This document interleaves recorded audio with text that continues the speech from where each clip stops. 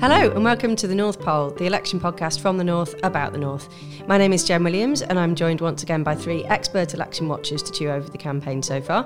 With me in the studio is Ian Warren, election analyst extraordinaire, pollster, co-founder of the think tank Centre for Towns and a Bolton lad to boot. Welcome Ian. Hello. Dialing in we've got John Walker, political editor at the Newcastle Chronicle and Journal. Hello John. Hello. And we also have Nancy Fielder, editor of the Sheffield Star. Hi Nancy. Hello. Hello. So although this election campaign is apparently supposed to be all about Brexit, certainly some of the bigger stories swirling around it over the last week have been about other issues. We've had Labour's eye-catching broadband announcement, which would see part of BT nationalised and fibre optic rolled out across the country, horrendous NHS performance figures on Thursday, and the re-emergence of the debate on fire safety after a terrifying blaze in Bolton student flat at the weekend. Which saw Boris Johnson return to Greater Manchester less than 24 hours after he'd launched his battle bus in Middleton. So with Labour's manifesto launch coming up later this week, we wanted to focus a little on non-Brexit issues in this week's edition. But first, Ian, I know you've been closely watching how things are looking on the ground in this so-called red wall of Tory target seats in the north. What's your sense of the way things are kind of panning out at the moment there? Okay, so nationally the lead for the Conservatives is between 10 and 14, 15 points. And if you project that out into the region, the north, what you see is that Labour is able to hold on to its seats with the biggest majorities right now, which tend to be in the cities or close to the cities, and that it's struggling to hold on to seats in surrounding towns or outlying towns. So in the northeast, for example, it will hold on to seats in Newcastle, Sunderland. It will lose probably Bishop Auckland, Darlington, Sedgefield, Stockton. And there was close elections in Hartlepool, Redcar, Stockton North. The North West, it will hold on to seats in Manchester and Liverpool and the surrounding areas, but lose seats in Barrow, Blackpool, Bury, Crewe and Nantwich, Weaver Vale, Workington, and there'll be close elections in Bolton, Burnley, Bury, Harewood and Middleton, Hyndburn, Lee, etc. Yorkshire and the Humber, it will hold on to seats in Leeds, most of the seats in Sheffield and most of the seats in Bradford, but lose seats potentially in Grimsby, Keighley, Rother Valley, Scunthorpe, Wakefield. And what's underneath that broad trend is that the places that Labour is losing traction are the places which are ageing really rapidly. And given that Labour is about 40 points down on the Conservatives amongst older voters, the places which age most rapidly are the places where they lose traction and are projected to continue to lose traction, and that I suggest is what we're going to see right now. Of course, things can change. It's a 10-15 point lead now. If it becomes an 8-10 point lead or 6-8 point lead, some of these seats move back towards Labour, more friendly towards Labour. So we may be at like a peak Tory point right now, and that lead could narrow. Certainly Labour would hope that it narrows, and if it does, some of the seats I've described there in the towns are more friendly towards Labour. But the broad trend right now is Labour's vote contracting into the cities and the surrounding areas, and it losing traction and seats in surrounding towns. So you started off talking about the northeast there, and John, you're our first northeast expert that we've had onto the pod since we started it out.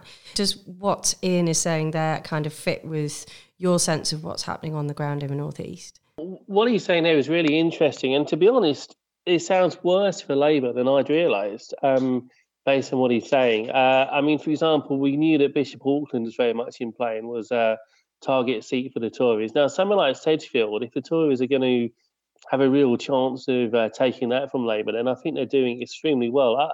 I was actually speaking to a North East Conservative campaigner who was telling me that he thought the party's best hope was not in the North East, but was more in the Pennines, he claimed was the battlefield. So Rother Valley, who I think we've mentioned, Calder Valley, Colne Valley, all these places with valley in the name.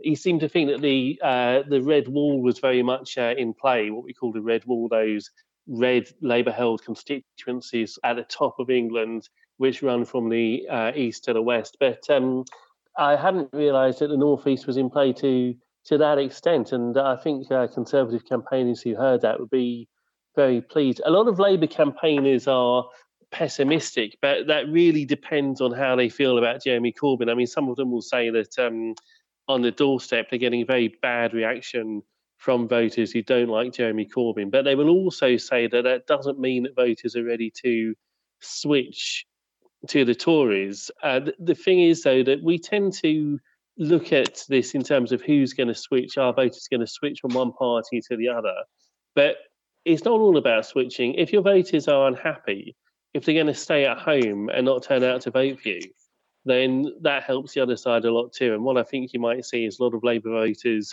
not being very motivated to turn out on a cold December evening, whereas the Tories perhaps are more, and the Brexiteers perhaps are more motivated to actually go to the polling station. Yeah, I've had that sense from talking to Labour people who've been out of doorstep around here, including in places that are not the kinds of places that you're talking about, parts of Manchester, where, you know, Labour shouldn't really be in any difficulty. Still some antipathy on the doorstep towards Jeremy Corbyn, but people kind of grudgingly saying, oh, well, I might vote Labour anyway, or I just might not bother. I think what you hear from Labour, certainly Labour people, is that people have moved from Labour to don't know. Okay, now that makes Labour people very nervous, because these are traditionally Labour voters. They will have recorded as voting Labour election after election after election, moving into the don't know column, which could mean Brexit Party in some seats. It could mean Conservative in some seats. It could mean Lib Dems. It could mean just staying at home, like's been mentioned. That in some respects, in some places, Labour might prefer them to stay at home than come out to vote for the Conservatives or Brexit Party, right? So the don't know voters are what makes people nervous, but also makes it quite interesting, because we're going to need to know where they are moving, right, if they are moving.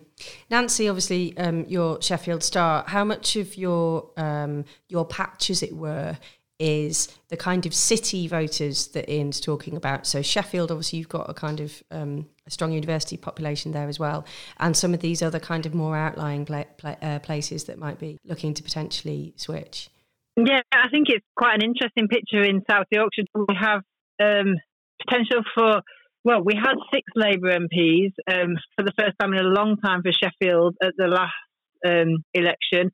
Then we had the massive mess that is Sheffield Hallam that I'll come on to in a minute, and then obviously we lost one Labour who kind of left switch parties various points and has now gone off to stand somewhere else. So I think there's a very good chance that in Sheffield we will get 5 Labour MPs. I think Sheffield Hallam is, or if I was a betting woman, I would put my money on the Lib Dems, because they've done a fantastic local campaign and they've been campaigning since the very last election. And I think Labour really have completely messed up there for all sorts of reasons. And I think that there's not a chance that will stay Labour now. Sort of more widely, I think Doncaster is really interesting. Doncaster was very pro-Brexit. And I think you sort of the older people you're talking about who kind of are a bit, they're fed up with Jeremy Corbyn. They don't see that as the way forward. And they might have started to fall for the Conservatives or the working man's friend, and we're on your side and we're going to do all these things until the flood struck. And I think it's been quite interesting. The awful lack of response has been a real problem for the Conservatives. I think for the Prime Minister in particular, he could have played that in a completely different way and convinced those voters to vote Conservative for the first time. And what he's done is the opposite. And the noise we hear from out of sort of certain areas of Rotherham and Doncaster is like, oh, we've now been reminded that they don't care. They might have been saying they cared, but actually we've got the evidence now that we don't. And it's given us a bit of a shock and reminded us sort of where our loyalties have traditionally lay.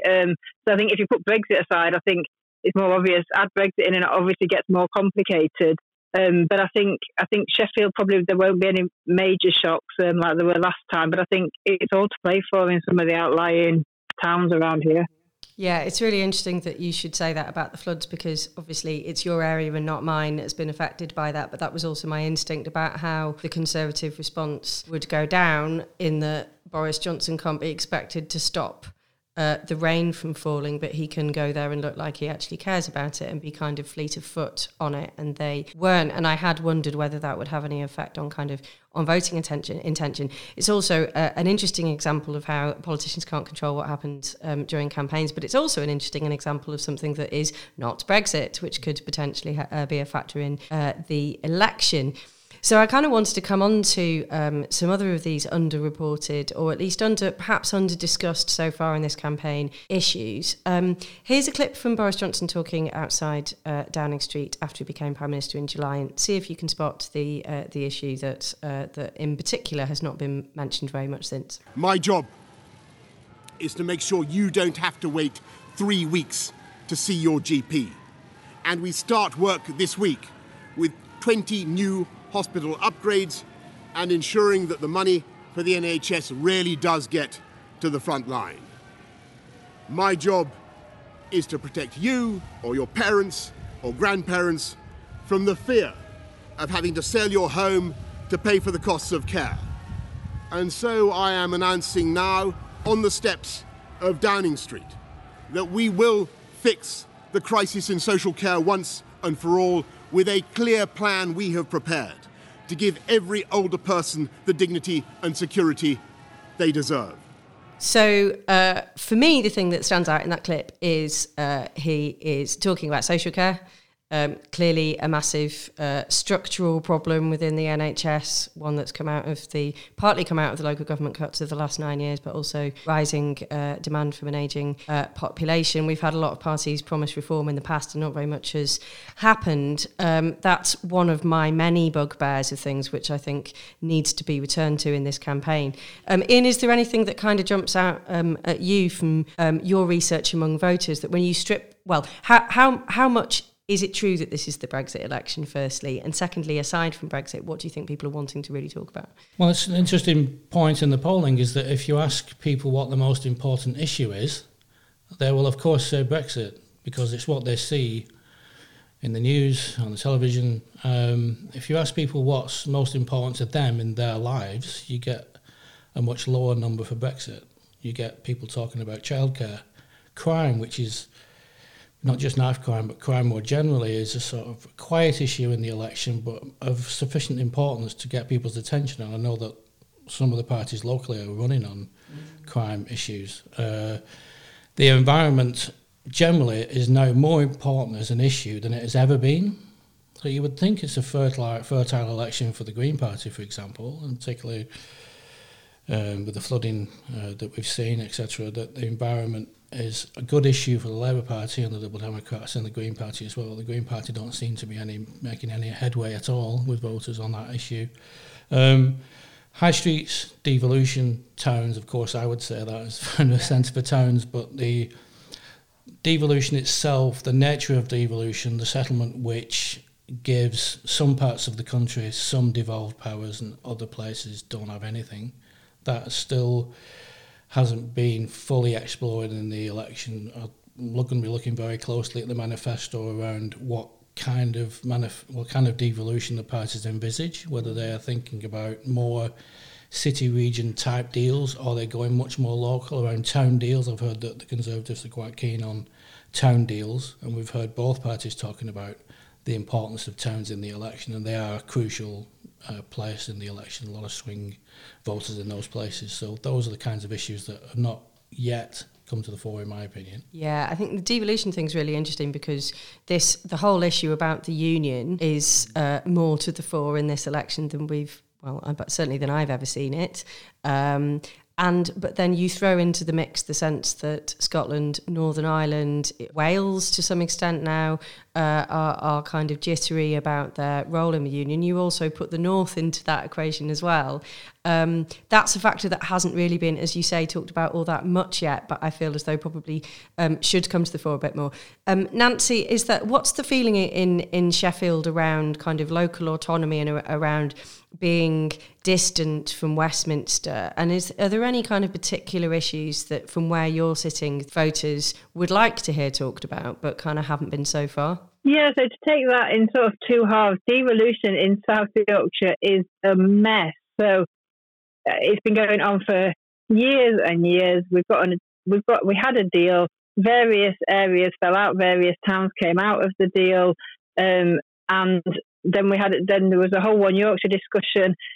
Doncaster and Barnsley wanted to go into One Yorkshire. Sheffield and Rotherham wanted to stay. It literally is sort of the perfect example that David Cameron laughed about, saying we realised people in Yorkshire didn't like the rest of the country, but actually they don't really like each other very much. And I think that really is probably bottom of the priority list here, because I think, well, in terms of Labour having done a bad job, you've got 4 Labour councils, you've got a elected mayor who is Labour, and you've got Labour MPs, and they can't get that deal signed, and we're losing out on millions from it. I think people have literally shook their head and gone, well, it's not helping us, they can't get their act together, so let's look at other things. So I think in terms of real people priorities, it's schools. We've got the worst funded schools in Sheffield in the whole country. We've got classes that have got no teaching assistants at all. We've got children live in absolute poverty, and the hospitals are creaking at the seams. I think it's real issues like that. And I think part of what makes it so interesting is actually when you've got strong Labour holds in your local authorities and in your MPs, but a Conservative government, where does the blame for that lie? You can talk about authority, but actually when it's your kid and you're after the help from your local authority, you're asking for Labour help, generally speaking, in South Yorkshire. So I think there's a real battle going on there. People kind of just so fed up, they blame the powers that be, and what does that mean? So I think it'd be really interesting whether people are just so disillusioned, it comes down to who they're most fed up with, rather than who actually they believe and who they want to get behind, which is a very sad state of affairs. But it does, a lot of people you speak to are just really, really disillusioned and feel nobody's really got their back. I think you said before, haven't you, Ian, that there's a kind of like interesting local government factor in this about areas that may have kind of fairly recently moved from Labour to Conservative in local government. How much of that is a trend that continues through into the general potentially? Yeah, it could. I think if you have a council which has recently moved to Conservative control, and local people generally are satisfied with what's happened in the very early stages of local control from a Conservative council, then that could interact with people's willingness to vote for the Conservatives in the general election. You see that in Bolton, which has just become a Conservative council. Broadly speaking, the council is, people are satisfied with how the council is going at the moment, and we have a couple of seats in Bolton which are very key. And if people are reassured by Conservative local control of a council, then I wonder whether they're then less likely to sort of not vote Conservative, or more likely to completely write them off. Yeah, and there are other councils in the country as well which have changed control or gone to Conservative control, and I wonder whether the success of the local council interacts with how people are going to vote in this general election. John, during Conservative Party conference, there was a lot of talk again about improving northern transport infrastructure. And the thing that really struck me in the panel debate that I was in was that all the Tory delegates that put their hands up and said that they didn't really feel like northern transport planning and proposals were working for the North East and were considering the North East, were helping their area, were from the North East. They were Tory delegates putting their hands up and saying, where is the North East in all of this? Is there a sense within the North East, kind of politically, that they're a little bit out on the limb and not necessarily included in the kind of grand northern plans that get talked about? There's very much that sense. That when people talk about the North, they talk about Manchester and Leeds and Yorkshire, and the North East is kind of forgotten about and is not really included in these plans. And you can see it in the Transport for the North proposals. I mean, they don't entirely ignore the North East, but it's all about a great, fantastic new rail line between Leeds and Manchester. And really, Leeds is pretty far south, to be honest. When you're in Newcastle, that's how it appears. And you can make the argument, you can sort of explain how, well, actually, this will benefit the North East, it will benefit Darlington, Durham, Newcastle, and lines will be improved. But they're not really part of this, not really part of the project. So there is a big sense in the North East that they are being neglected. Having said that, the local council leader in Newcastle, Nick Forbes, is very keen on Northern Powerhouse Rail. It's been really interesting the way that the North's leaders, including the North East and other parts of the North, including Yorkshire, have managed to stick together and are doing, actually, I think, a really effective job of lobbying the government. So those there's a bit of a dichotomy. There's a dilemma for the North East. Do they complain that they're not really being included because they feel that they're not? Or is it in their interest to stick together, to work very much with the other Northern leaders and try and get the best that they can out of it? And I think they've chosen to take the second approach as a general rule. I was really struck by the way that the Tories have sort of latched onto this agenda, the idea of regional inequality. Boris Johnson, in his speech to the CBI, started talking about the enormous injustices of how certain parts of the country are neglected, how life expectancy is much shorter in some parts. So he says there's parts of the country where people's lives are a decade shorter than elsewhere. And he's talking about parts of the north compared to parts of the wealthiest bits of London and the southeast. And so he's trying to portray himself as sort of the champion of the north and the Midlands. But of course, he's ignoring the fact that his own party has been in power for 9 years and presumably should take a share of the responsibility for the situation. But he's portraying himself very much as sort of the outsider, almost as an opposition politician. But you do see the Tories as well as Labour, and I know you've written, Jennifer, about Labour's plans to devolve all sorts of economic institutions to parts of the north. And again, the North East, it sounds as if we may not be included in that. I suspect a lot of that is going to go to Manchester, and good for you, but I suspect it's not going to go to Newcastle. But you are seeing both major parties trying to make justice for the north and fairness for the north part of their election manifesto, which is interesting. Yeah, it's really interesting. And you do get the sense that both parties have latched onto this. I mean, some of what Boris Johnson was saying in that CBI speech, and also some of what he was saying in his Manchester speech immediately after he became Prime Minister, has a kind of reasonable overlap in terms of rhetoric with what Bob Kerslake is saying in his UK 2070 report. And of course, Bob Kerslake is an advisor to John McDonnell. So there's a kind of big overlap in some of the messaging that's coming out of both parties in terms of northern unfairness and injustices, as you say. Is there anything in the North East, kind of beyond the issues that we've talked about, that you think is particularly of concern up there? I mean, I wonder whether a sense that transport investment hasn't reached the North East is a big bugbear, or is it actually, in a very Brexit voting area, is actually Brexit the biggest issue on the doorstep, do you think, in the North East in this election? Well, it depends who you speak to. I mean, Tories will insist that this is a Brexit election, but there are lots of, I mean, you've got the issue of transport, you've got the issue of Northern Rail, which affects us as well as the Northwest. You've got getting those pacer trains off the tracks and getting the new trains in. You've got big demand from a number of the MPs and council leaders, at least, to improve the East Coast Main Line. I'd also just highlight very quickly, if I may, policing, the effect of benefits. I say changes rather than cuts, because there are cuts to benefits, but also the impact of universal credit. You can see things like rent arrears have gone up. Councils are not able to collect the rent because residents don't have the money to pay.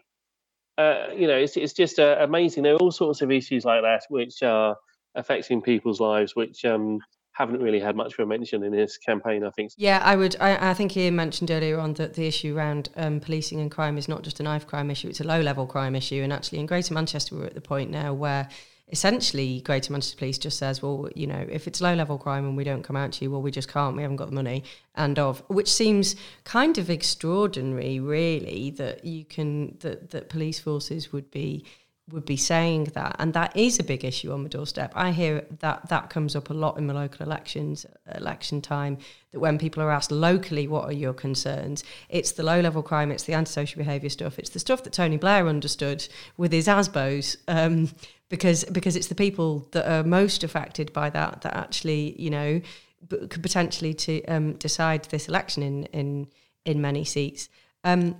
So thank you for that fascinating discussion on why it's not a Brexit election. Yay. But I just wanted to end with the TV debates will kick off in earnest tonight in Salford. We're recording this obviously before they've taken place, so we can't kind of necessarily speculate on what will happen and what the news lines will be from it. But I just wanted to get everybody's opinion on whether we think that these TV debates are going to be as significant for the course of the campaign as perhaps has been suggested. What do you think, Ian? I don't really care about the TV debate, to be honest. In terms of what effect it might have, the evidence is fairly patchy in terms of the impact of TV debates, generally speaking. And we've got two candidates here that people really know quite well. So there aren't any surprises that jump out at me, certainly. Well, where to see what is said. I think what it may do is, for some people, kickstart the general election campaign proper. At the present, before the manifestos have come out, people are switched on, switched off. A TV debate, nationally televised TV debate, sort of may kickstart the campaign for the general public more widely, so it may get people's attention on that basis. I expect to learn anything from Jeremy Corbyn or Boris Johnson. I know what I know about those people. It may be interesting to see how they are choosing to go at each other, whether they are speaking to the country or speaking to each other. That might be interesting. It might be a marker for how each person sees the election campaign coming on. If Boris goes after Jeremy on, I don't know, terrorism or other things, it may foretell their approach more generally. If he's speaking to the country and trying to say some of the things he said in his speech that you talked about, then he's obviously speaking to the country and he's not going to go after Jeremy. Again, I'm sceptical about the impact it's going to have. We'll wait and see, but we know enough about the two candidates at the moment that I don't think it's going to make a massive difference. And you don't care anyway? I don't. No. Nancy, one of the good things about the era of online journalism is you do kind of actually get a sense what your readers are interested in. Nancy, do you get the sense that your readers are kind of, by and large, there was a lot of interest in the debates this evening? No, I think I pretty much agree with what's already been said. I think the only big winner I can think about over the years has been Sheffield former MP Nick Clegg, but it was because he was almost an unknown. I think we all feel like we know these two leaders really well. I think there's potential for them to lose a lot of popularity depending what they focus on. Is it going to be Brexit obsessed? Are they going to be sort of doing the attacking sort of politics that people have really got fed up with? Or are they going to come out with positive stuff that, as you've already said, has largely gone undiscussed and needs tackling?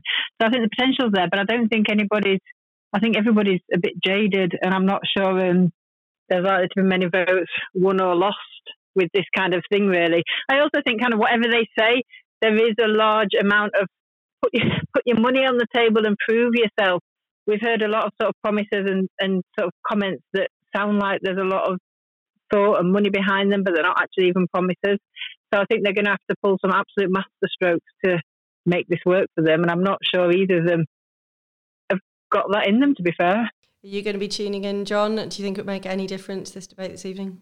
I will be tuning in. I have to say, from what I can recall at the last election, viewers did take an interest. I mean, based on sort of what our readers were reading, the type of stories they were reading, they were interested in previous debates. I think in the past, and I'm struggling to remember exactly what happened in 2017. I can't remember if we had proper debates or not, but I think in 2017 people were still trying to make up their minds about Jeremy Corbyn, and I think his TV interviews may have helped him a lot, because people sort of had heard of this guy and they'd heard all sorts of terrible stories about him, and when they got to see him on the telly, I think a lot of people thought, hang on, he's not half as bad as everybody said, and I think it really helped him. But I think this time, as I think somebody just said, people have made up their minds, so I don't think this time around debates or TV appearances are going to change many people's minds. I think people already know what they think. I would just say, going back to Nick Clegg, people always highlight Nick Clegg as the example of how debates can make a difference. But sorry to be a little bit sort of contrary here, but if you look at what happened after those debates, where we had Clegg mania and he seemed to do extremely well, the Lib Dems share of the vote went up by 1% compared to the previous election, and the party actually lost seats.